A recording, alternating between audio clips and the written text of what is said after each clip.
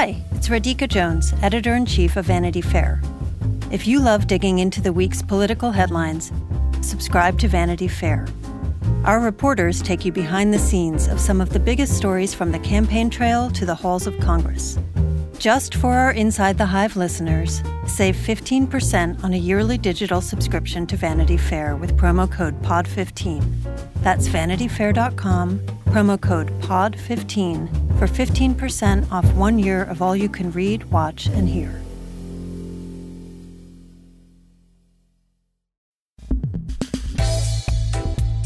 Welcome to Inside the Hive. I'm Emily Jane Fox. I am joined by my wonderful, talented co-host, Joe Hagan.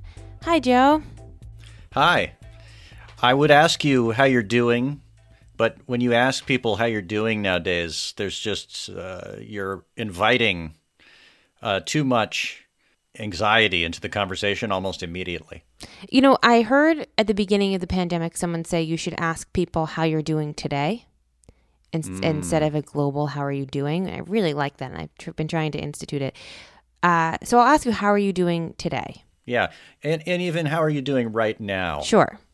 And how am I doing right now? You know, I'm happy to be here talking to you, Emily Jane Fox, because I feel like when we get together, we work through a lot of what's bothering us and what's bubbling to the surface. I don't want to call it like therapy, because we're news people. Okay, yeah, it's good. It's news therapy in its own way. And I think it's good. You know, this week, I have been thinking back to how it felt the day after Donald Trump was elected in 2016.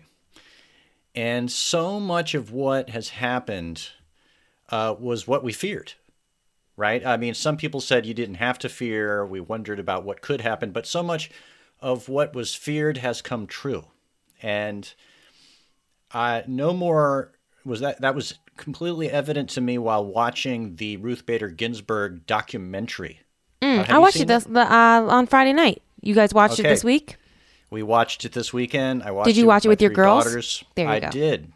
And it's both incredibly inspiring, powerful reminder of what's at stake in our electoral politics, but it was also a reminder of what was at stake all along, and that we knew all along was at stake.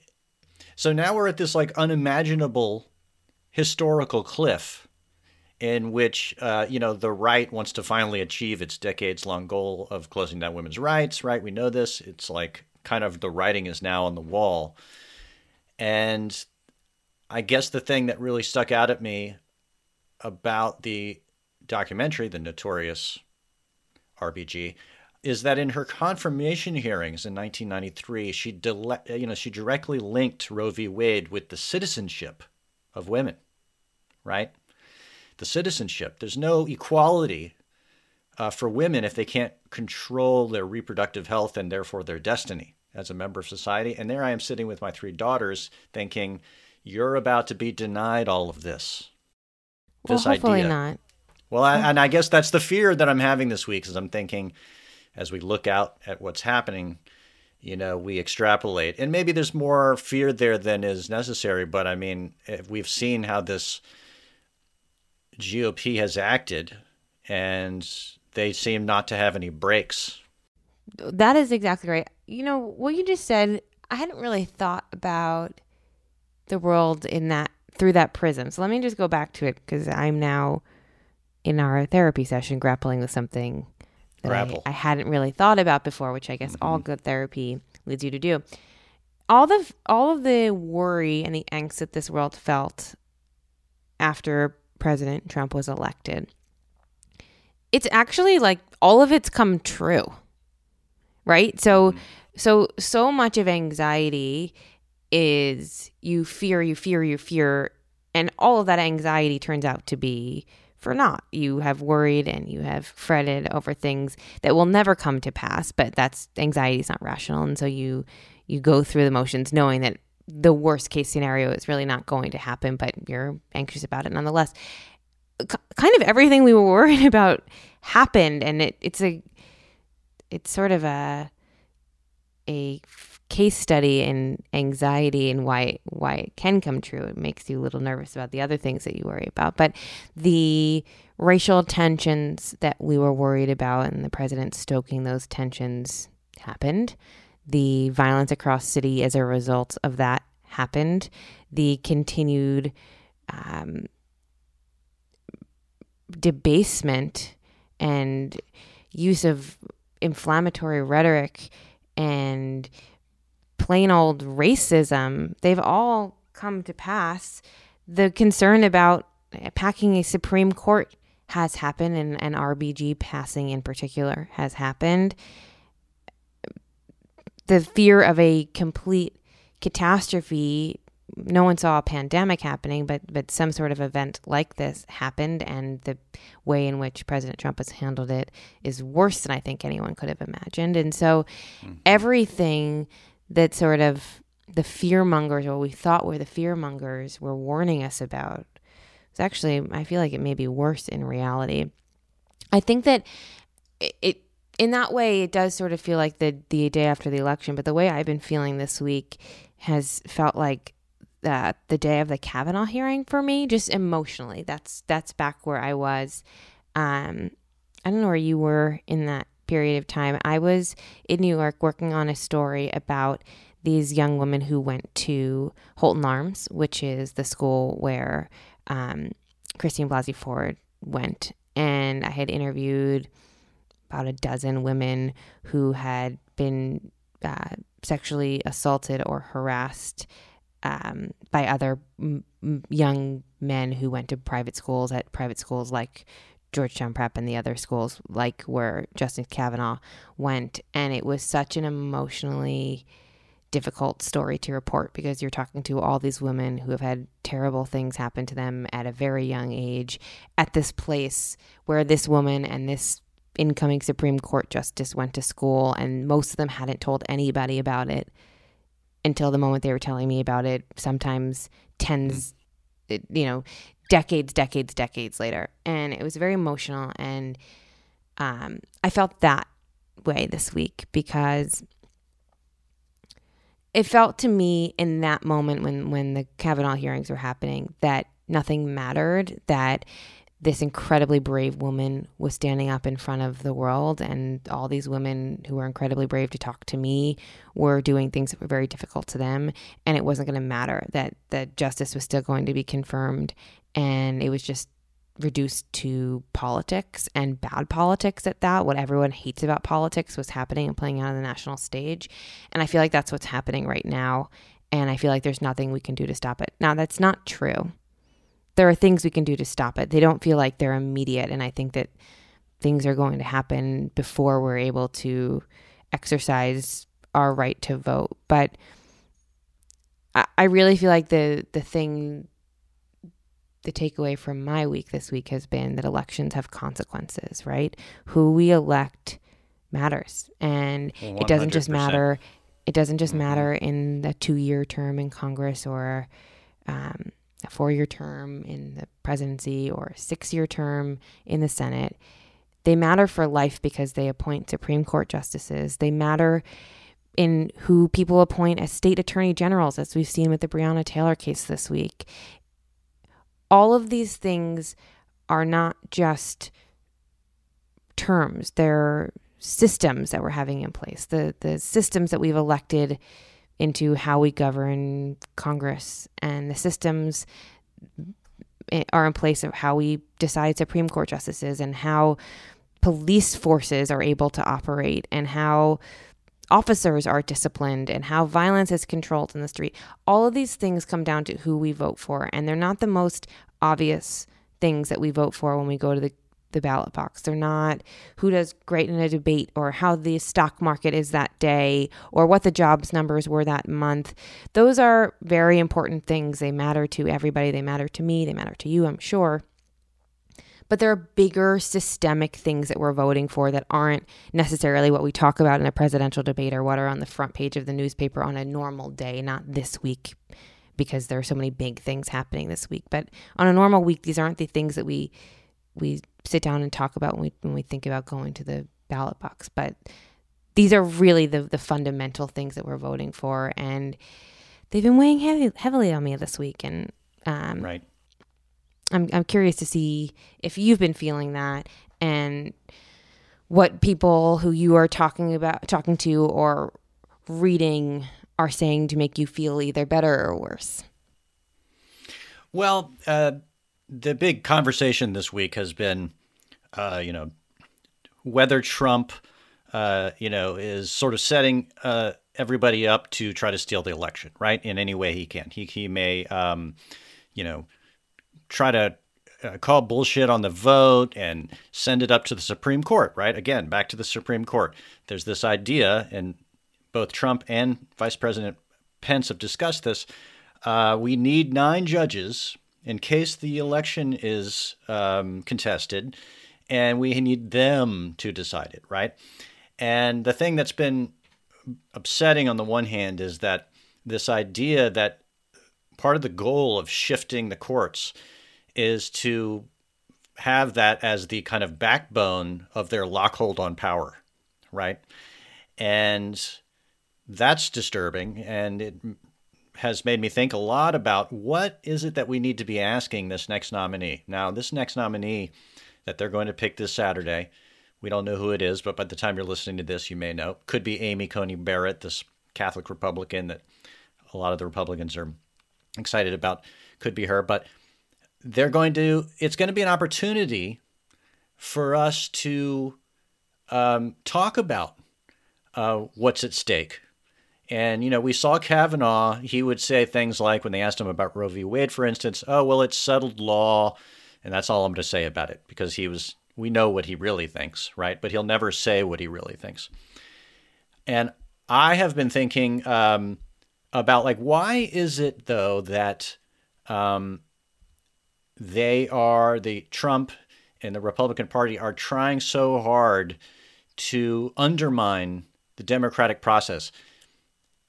And one of the theories that I thought was interesting is that really they're trying to depress the democratic vote by making people think that it's going to be fraudulent anyway, and why bother? And apparently there is some polling, which I have read about but not seen directly, that shows that when people think that the election is not going to be fair or authentic, they're less likely to vote. And that maybe this is a strategy of the Trump campaign to depress the vote by making people think that it's a foregone conclusion that it's going to be stolen. And that's nefarious in and of itself, but it also speaks to the fact that they realize they have to do everything they can to depress the vote, because in a fair and straight election, they would lose in a landslide or something like a landslide. I think that they realize this, and that their sort of Hail Mary thing to do here is to freak people out to the point where they think, I don't know if when I think about these polls, I'm not sure I buy that. I think people will still vote like crazy, right? In any event, when I think about this Supreme Court nominee, I think they have to be grilled, I should say, about Bush v. Gore, about the idea of Supreme Court deciding elections at all. I mean, a lot of people came away from that scarred the nation. Can I ask you, though, on a rational, reasonable level, I agree with you. But if if this nominee is grilled about that, and either their answer scares the shit out of you, or it quells your concern about it, what does it matter? Because they're going to say what they say, and then the Republicans, no matter what that person says, the Republicans are going to pass this nomination through. And I don't think the majority of Americans who have not made up their minds yet, or who are not totally settled in, those are not the people who care about the Supreme Court nomination, right? So the people who care about the who's nominated to the Supreme Court have already made up their minds. You're either a conservative who's made their peace with President Trump, or you are a Democrat who was always going to vote for Joe Biden. So the people who are left, there are so few undecided voters. There are probably more wishy-washy voters, or voters who maybe were not necessarily going to be energized to turn out, though I think that number is probably smaller than you think it is. Like, those people are not deciding based on who the Supreme Court nominee is, because those are inherently unideological people. So probably what they're going to be swayed by if they're going to vote is how the pandemic is, what the numbers are like for jobs numbers in October. And I just don't think that these things matter so much to you and me, because we are engaged and we are voting on ideological lines.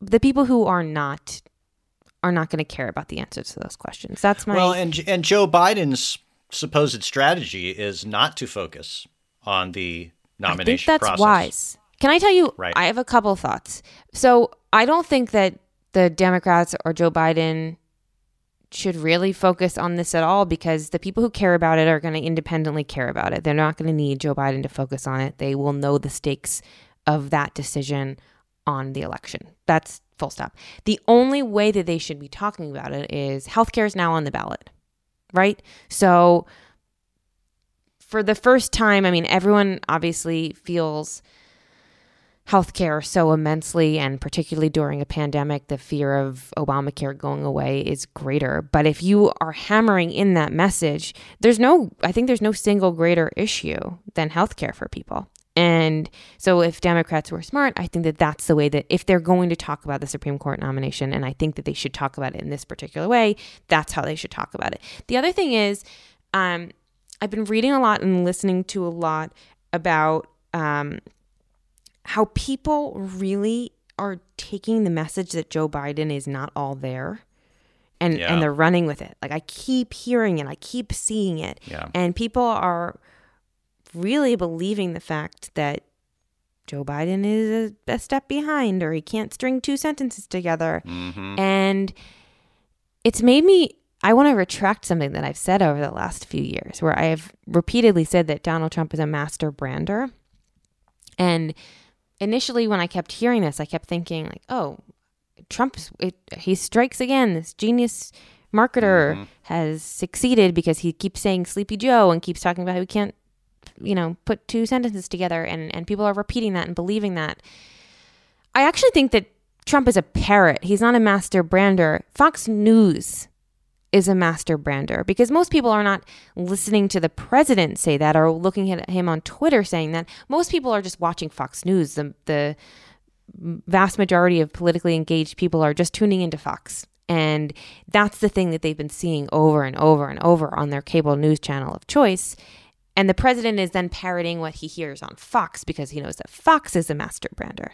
And so we really have the Murdochs to thank for what is repeated and propagated and now believed by a large portion of the electorate. It's not the president who's come up with a strategy. It's the president who has followed a strategy that Fox News came up with. This is Inside the Hive. Hi, I'm Michael Calori, the co-host of Wired's Gadget Lab. And I'm Lauren Good, the other co-host of Wired's Gadget Lab. Get ready to dive deep into the cultural phenomenon that's been shaping conversations, sparking movements, and breaking barriers for over a decade. The new 3-part docuseries, Black Twitter, A People's History, based on the groundbreaking Wired cover story by Jason Parham, explores everything from the fun, games, and inside jokes that characterize the early years of Black Twitter to the social movements, the voices, and the hashtags that made Black Twitter an influential force in nearly every aspect of American political culture. Join us as we unravel the threads of this digital community, tracing its origins, celebrating its triumphs, and exploring its impact on society at large. Watch the series from Onyx Collective in association with Wired Studios, premiering on Hulu on May 9th.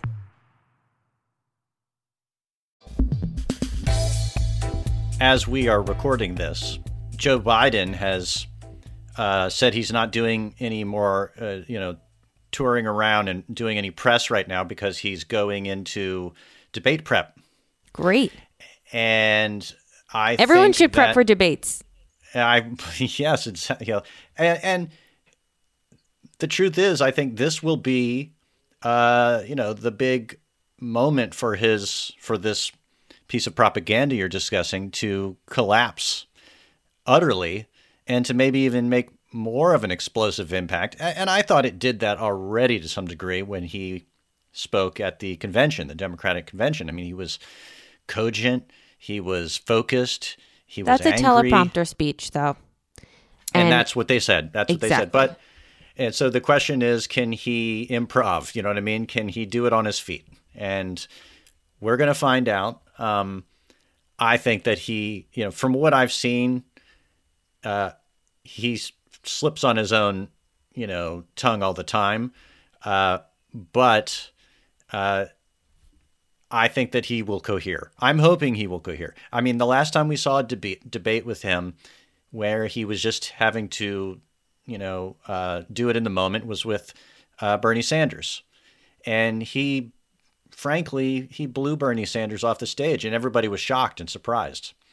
It seems like that was a miniature version of the strategy that he's going to be doing now, which is set up low expectations and then come in like a hammer. So, well, the president is setting up the expectations that he can't string two sentences together and that he's not with it and he can't remember his own name. So it's obviously been an effective strategy that the right has been propagating. Well, and they're also trying to propagate a side, this is sort of the chess play here, is they're trying to propagate a sort of side story that if he does well, it means he's on drugs.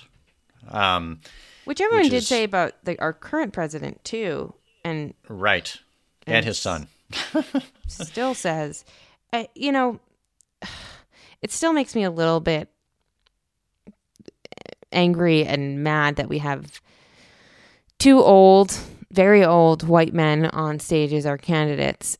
But here we are. It is 2020. These are who we've got. And so we've either got to rally behind them or we don't rally behind them. Wait, Joe, do you vote in presidential elections? Do I, Joe Hagan, vote in presidential elections? Yeah. I do. There's a whole debate amongst political reporters about whether political reporters should vote in presidential elections. And it's been going on for decades. And here I'll give you the arguments for and against. So against voting. I'll clarify. If you cover the elections and you cover the candidates, it is a partisan act to then make a choice. And people who read your work could say, well, if they wanted that person to win, isn't their coverage skewed? The argument for voting is it's your democratic right, and arguably you're one of the more informed citizens in this country, and you know these people and you know the stakes very well, and so you should exercise your right to vote. It's patriotic. So many people have died for this right. There are many people in this world who don't have the ability to vote in what is normally a free and fair election, and so there's the for and against. So you vote in a presidential election. Well, listen, my citizenship and my civic responsibility to vote comes before my, profession or career. And also, by the by, anybody who's heard me on this podcast for the last, 3 or 4 months, I don't think is going to, there's no mystery as to what we're talking about because, and I think this is a good point you bring up because I have spent most of my career as a journalist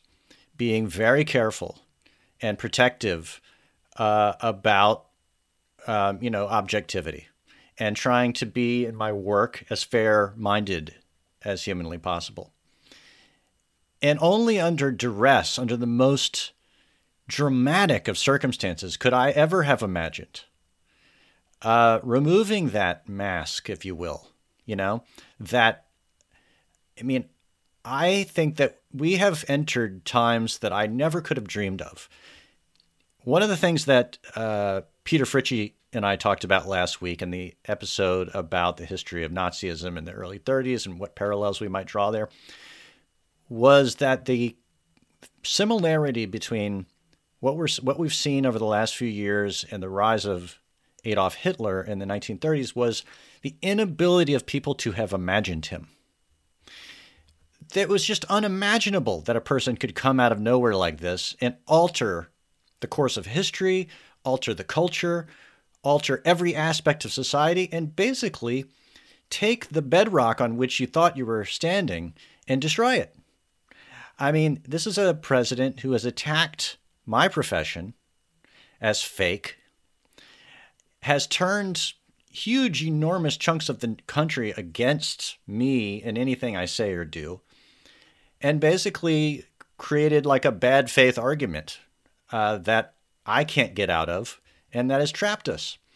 I want to say one other thing about, what it means to be a journalist in the last few years. There was a time when the bandwidth of the media and the nation could contain a whole variety, a cornucopia of different stories. If you went back 6 years ago and looked at the stories, the top stories in the news, it would have been all kinds of things. Obama would have been one of them, right? And what's happened since then? Trump is the only news. We're like both victims and beneficiaries of that to some degree, but it's not what we want. We want to be writing about all kinds of things that are happening in this world. And Trump has vacuumed up all the attention. And by the by, last thing I'll say about this, that's what fascism does. It focuses everybody's attention on one figure. What is this? North Korea? It's like he's all over the place. You can't get away from him. He sucks it all up, and he does it through,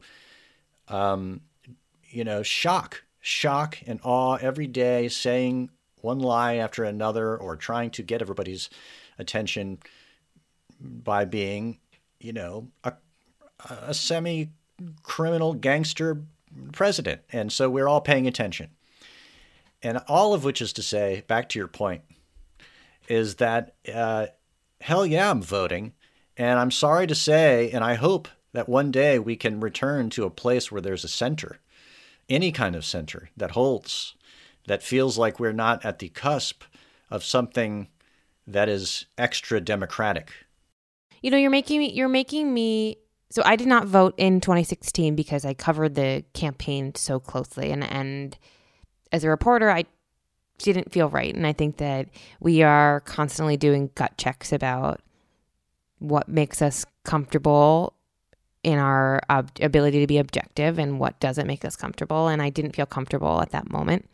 And I feel totally right in my decision. And if you were to have asked me 2 years ago if I were going to vote in this coming election, I would have said absolutely not for the same reasons. And I covered these people and I write about the campaign. And I'm struggling a little bit now because I think that there is right and left, and then there's right and wrong, right? And I think I try to explain this to people all the time when people say, well, reporters they're calling Trump out in a way, and they're making statements that seem partisan. They don't seem objective. And the way I explain it is there's partisan, and then there's the ability for a reporter to call someone out on their blatant racism, or to say this person is lying, and I'm going to tell you that they're lying, and that's not partisan. That is actually being objective. And so I think that I don't have to say I ideologically agree or disagree with either one of the candidates, but I can say that I don't think that what's happening is right. And that's sort of what I'm struggling with. And I will ultimately make a decision, and I'm going to have to make one soon because I have to send in a mail-in ballot. I'm not registered to vote in California because I live in New York, and it's all tricky right now in pandemic times. But I'm really struggling because it feels like we are in an extra election.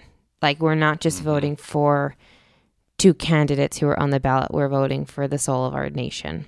And I don't want to not have a voice in the direction of our country at the most pivotal time that, God willing, this is the craziest election that we ever face. I have a fear that it may not be, but it's tough. And as you said, our profession has been so vilified over the last 4 years, and what we do and the care we take, you and I, but also the many, many, many, many, many, many people who do what we do and do it more rigorously and more often than we do it.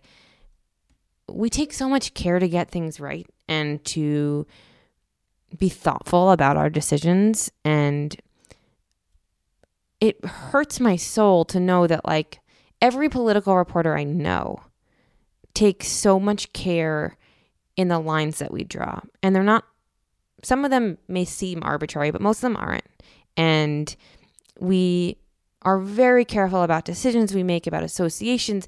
I don't, when people stop you on the street to sign a petition for like saving the animals in the forest, I don't even do that because I don't want to, I don't know enough about the organizations. I don't know if they are donating to political candidates. I don't sign anything. And I have to say, I'm a reporter. I can't sign that. My fiance wants to donate to a candidate and I tell him he can't donate because I don't want to have that association. I'm very, very careful. But I'm also a human and I'm also a citizen of this country. And it really hurts me a lot when people attack journalists as partisan because there's just so much care given to how we sort of separate ourselves from our humanness in order to objectively bring people the truth. And it's been very difficult these last 5 years, and there's no woe is me about that. We're incredibly privileged people, and to get to do what we do is a fucking dream every single day, and to get to have a voice when so many people feel voiceless is incredible. But it's tiring. It's tiring when you're always trying to do the right thing and you have someone at the top who should be celebrating that turning half the country against you. Well, and let me say, everything you're saying is beautiful and kind of the essence of why we do what we do.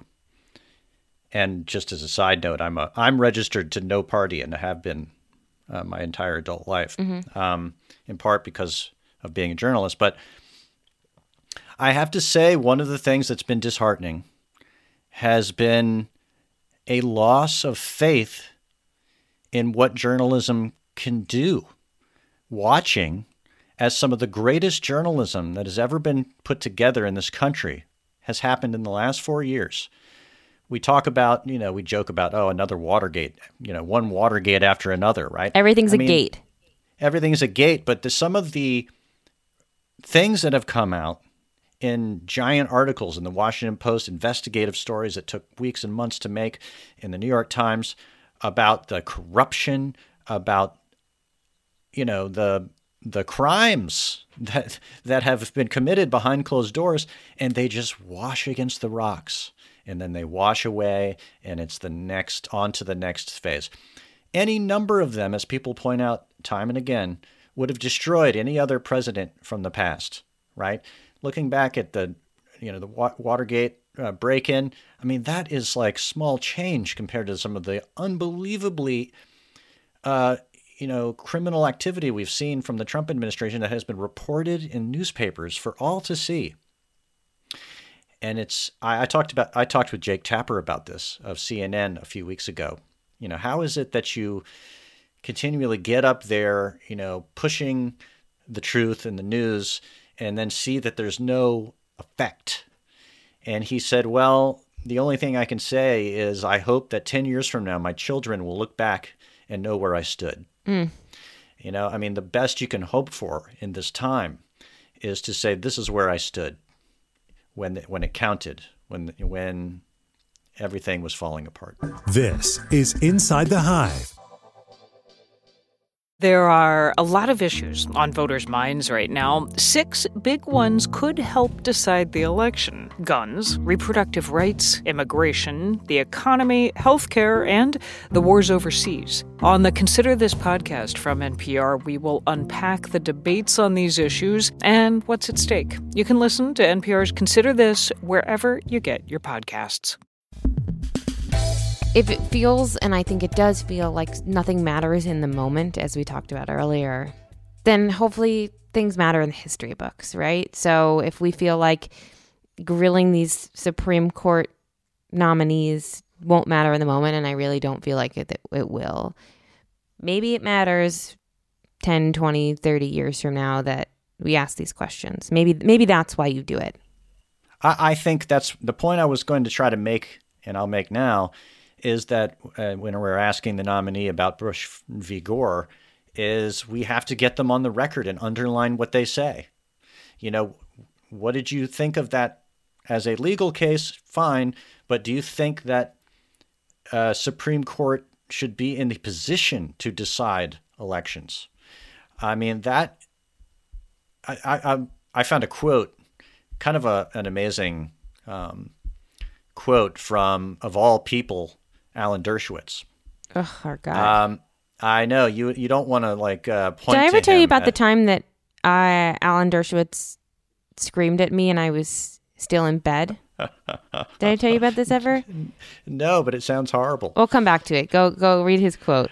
Well, anyway, he said about Bush v. Gore decision,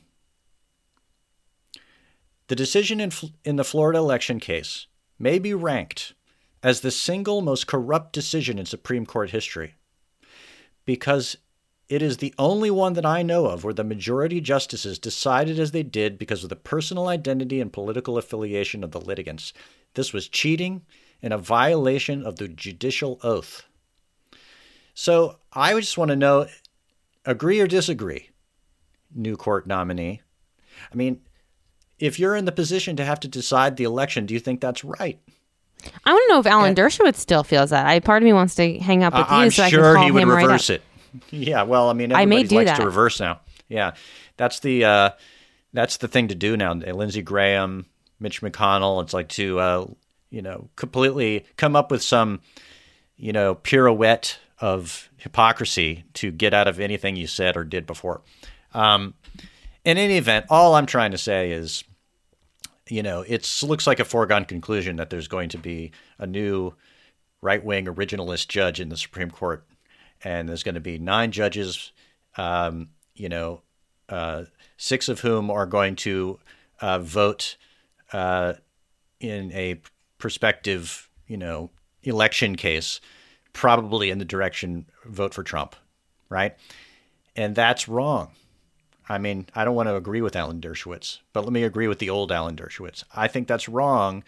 And even if it happens, it needs to be on the record. And these people have to be seen in the history books, if nowhere else, as having made these decisions. I mean, we hope there are history books. That's the thing, because now the history is going to be rewritten by Trump and his cronies to be this patriotic thing in which he's the Messiah, right? That's the next. Well, here's what I'll say. Did you see the president went on Thursday morning to pay his respects to Justice Ginsburg, and he was wearing a black mask, and the crowd who had gathered to pay their respects to Justice Ginsburg started yelling, "Vote him out, vote him out, vote him out." It sent shivers up my spine because the president never wears a mask, and to see him look muzzled as what sounded like thousands of people were screaming to his face, "Vote him out." First of all, I've never seen anything like that.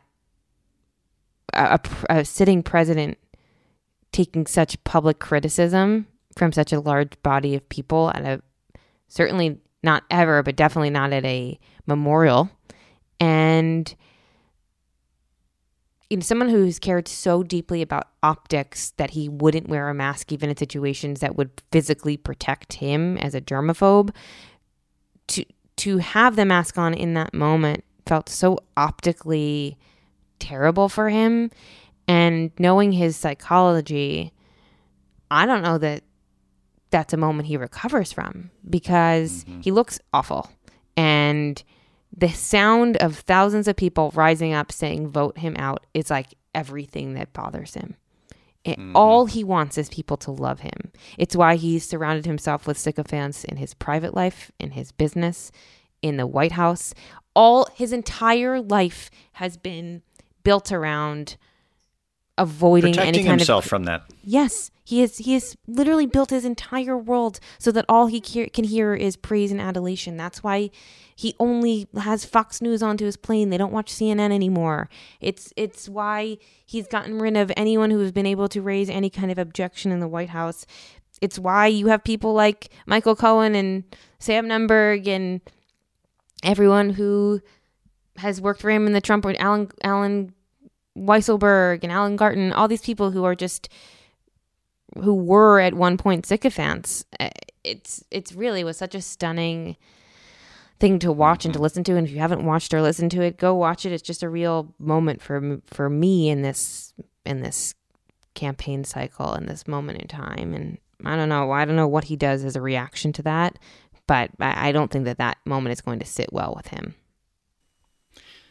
No, and I thought it was interesting that he decided to wear a mask in that moment. I feel like he must not have decided. I feel like that must have been the rule for the event. Right.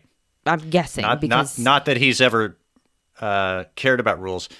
I mean, it's, that is a moment that I hope will last beyond the next 24 hours. We don't know. This is Inside the Hive. Our next thing that we're going to be paying attention to and thinking about is not just whatever this nomination turns out to be for the court. Trump is going to want to drive that into the middle of the news cycle and make that everything about that. But it's going to be up to Joe Biden to come into that debate and next week and change the script, make the script about what he wants to make it about. And it's about to get real. It really is about to get real, because a lot of these other news cycles have been, created from rallies or from, media strategists and memes and social media combat and crazy stories that have erupted in newspapers. But this is about to be person against person right on the TV screen. We're going to see what it all comes down to. And in the meantime, let's breathe. Oh, that felt so nice. I really do feel like this has been therapeutic. I came into this feeling so bad. I have to say, this week, sometimes I'm incredibly blessed. I'm incredibly fortunate. And I truly recognize that every single day. And what that means is that most of the time I'm engaged in work that I really love and care about. I am in a very happy, loving situation at home. My knock wood, my family and everyone I care about is healthy and safe. And so I feel incredibly, incredibly lucky every day. And most of my day-to-days are okay. And then something like the Supreme Court fight happens, and something like the decision in the Breonna Taylor murder happens, and I feel like my limit is 2. So you can have the pandemic plus 1. Yeah. If you add a third variable to that, it's too much for any human to bear. And so because I'm lucky and my day-to-days are okay, you sort of forget the shittiness that is all around us. And at least my mind has been able to trick me into forgetting the shittiness around me most days. And I realize that is such a luxury. But this week I have felt like it was the second week of the pandemic, like that feeling of overwhelming darkness of, are we ever going to get out of this? And when we do get out of this, is the world going to be unrecognizable beyond repair? And it's felt really dark, having the things on top of each other stack in such a way that feel like they're not just what's happening with the pandemic is horrible. Presumably one day it ends, God willing. Decisions that are made on the Supreme Court by their very nature are meant to be more permanent, right? And have huge, wide-ranging consequences, and that's why these nominations matter. What is happening in our justice system and the racism that persists in this country and the unjust treatment of Black people, particularly at the hands of police, that's systemic. And it feels like there's been so much talk about what we can do better. I don't know that is necessarily translated into action, but I have felt more hopeful about the situation over the course of the summer. And then what happened earlier this week in Louisville, it just makes you feel like, oh, there wasn't real progress. There was talk of progress. And the thing that bothered me most about the indictment that came down earlier this week was so much of the activism has been about, say, Breonna Taylor's name, and the 2-page indictment did not say her name anywhere. It was an indictment that had nothing to do with her. It brought her and her family no justice. It didn't bring her into the indictment at all. And it felt like that is like almost, it has to be deliberate. And if you want to recognize a life that is so unfairly and I think criminally lost, to not even acknowledge what happened to her feels purposeful. And it feels just so wrong. Talk about being on the wrong side of history. It's painful to watch. And I'm like, I recognize it has caused and will continue to cause so much pain for so many people who are more connected to it than I am, her family, people in her community. And it feels like so much suck all around us. Well, I watched the press conference that the Attorney General in Kentucky, Daniel Cameron, gave. And it's interesting that you just pointed that out, that they didn't mention her. But he was asked towards the end of that, tell us what the phone call was like with the family when you told them there'd be no murder charges coming down. And just to paint a scene here, we're magazine writers, so we would paint this scene. Here's how I'd paint that scene, okay? This African-American Attorney General in Kentucky who took time out of his busy schedule to take a star turn at Trump's Republican National Convention and give them cover so that they would not appear to be a kind of white supremacist party, right? A heavy lift. Yeah, this guy's one of the most eloquent, politicians that you're likely to see, by the way, Daniel Cameron. He's definitely got a future in the Republican Party. But here he is, it was all kind of, that when he was telling them, that family, what their reaction was. Or you can well imagine. And he said, well, that was a difficult conversation. And I'm sitting there thinking, wow, you have some real chutzpah, man. You are an what a Shakespearean figure this guy is. That he is, not only that when he did his speech at Trump's Republican National Convention, he probably knew already what the verdict was going to be and where this investigation was going. People already knew. There were already newspaper articles about the blow-by-blow, about what happened. What is amazing is that in that press conference, he said, you're going to hear a lot from influencers and activists and celebrities telling us in Louisville how we should feel and act and what we should do. And they've never even been here. And it's like, you guys who took a star turn at the convention, who is giving a very long press conference about this, you're going to take a swipe at activists who want to make a comment about this. He just doesn't want to be criticized publicly. That's what he was balking against. It was also just you're not going to say Breonna Taylor's name, but you're going to spend the 2 minutes talking about celebrities who are going to make a comment about it.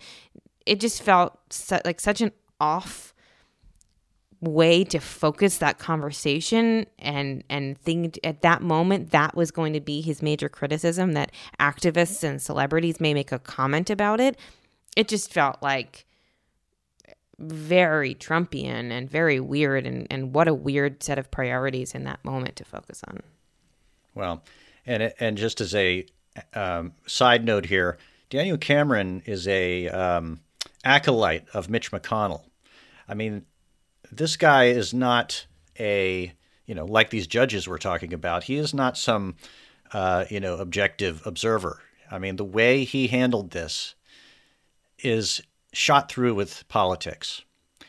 And I find it, I think in the future, I would like to see more investigative reporting about Daniel Cameron and his political rise and what it is that he decided to do here. But that's for another day. Joe, are you signing yourself? Am I what? Assigning yourself? I might have just assigned myself a story because I am fascinated with him, and I'm fascinated with what goes on in that mind to make those decisions and to look at the world the way he does. I remember I asked Ta-Nehisi Coates about this during one of our recent episodes, and he was even sort of at a loss. He says, what can I say? I just don't know what to think there. It's so hard to understand what the gears that are going on inside that mind and the level of, I perceive it as cynicism, but what is it? That's the human mystery continues. Well, Joe, I feel like you have gotten deeper into the gears inside my mind this week in our therapy session. And I'm so grateful for us going through this. Next week, we'll be back with much, much more. We have a very exciting interview next week. I'll keep it a surprise. You're underlining your shirt. Oh, great. Because you You're said wearing how a Grateful grateful Dead you shirt. were, and I'm wearing a Grateful Dead shirt. And, last couple episodes ago, we were talked about, what is it you're doing when you're not obsessing on Trump? And out of the blue, about a week and a half ago, I just started listening to the Grateful Dead constantly. It was a little bit of a throwback to some college times that I had in the early 1990s. And I realized that what the people that hate the Grateful Dead, they're like, these songs go on forever. And then I'm realizing now that what I really want to do right now is listen to some music that just keeps going on and on and on so that I don't think about anything else. Could not agree more. I actually feel like that's the perfect song or perfect kind of music for this particular moment. I've been listening to, hopefully by the time this comes out tomorrow, it will have arrived for my fiance, but I ordered him a Jerry Rafferty vinyl, and I'm very excited about it. I love Jerry Rafferty. Me for those too. Steelers Wheel, maybe you heard of them. He was part of Steelers Wheel. What a fantastic songwriter. So I ordered off eBay. I ordered Right Down the Line, which is one of our favorite songs. So hopefully it gets here today, and I have not just spoiled a little surprise for him. Mm-hmm. See, we're still maintaining a lane in our lives for pleasure, happiness, living your life. You've got to. You've got to. So everyone who's listening today, go do something that makes you feel good, that takes your mind off of this. Turn off TV, close Twitter, put on a record, listen to the music that you listened to in college, whatever it takes. Just take a break because we've got a busy 6 weeks ahead. Smell the roses. Thanks, Joe. Thanks, Emily. And that's our podcast this week. I'd like to thank my co-host, Emily Jane Fox, and of course, our sterling producer, Bob Tabador at Cadence 13. If you want to hear more episodes of Inside the Hive, you can subscribe at Apple or radio.com or wherever you get your podcasts. I'd like to thank our sponsors. Please support them the way they support this podcast, and we will see you next week.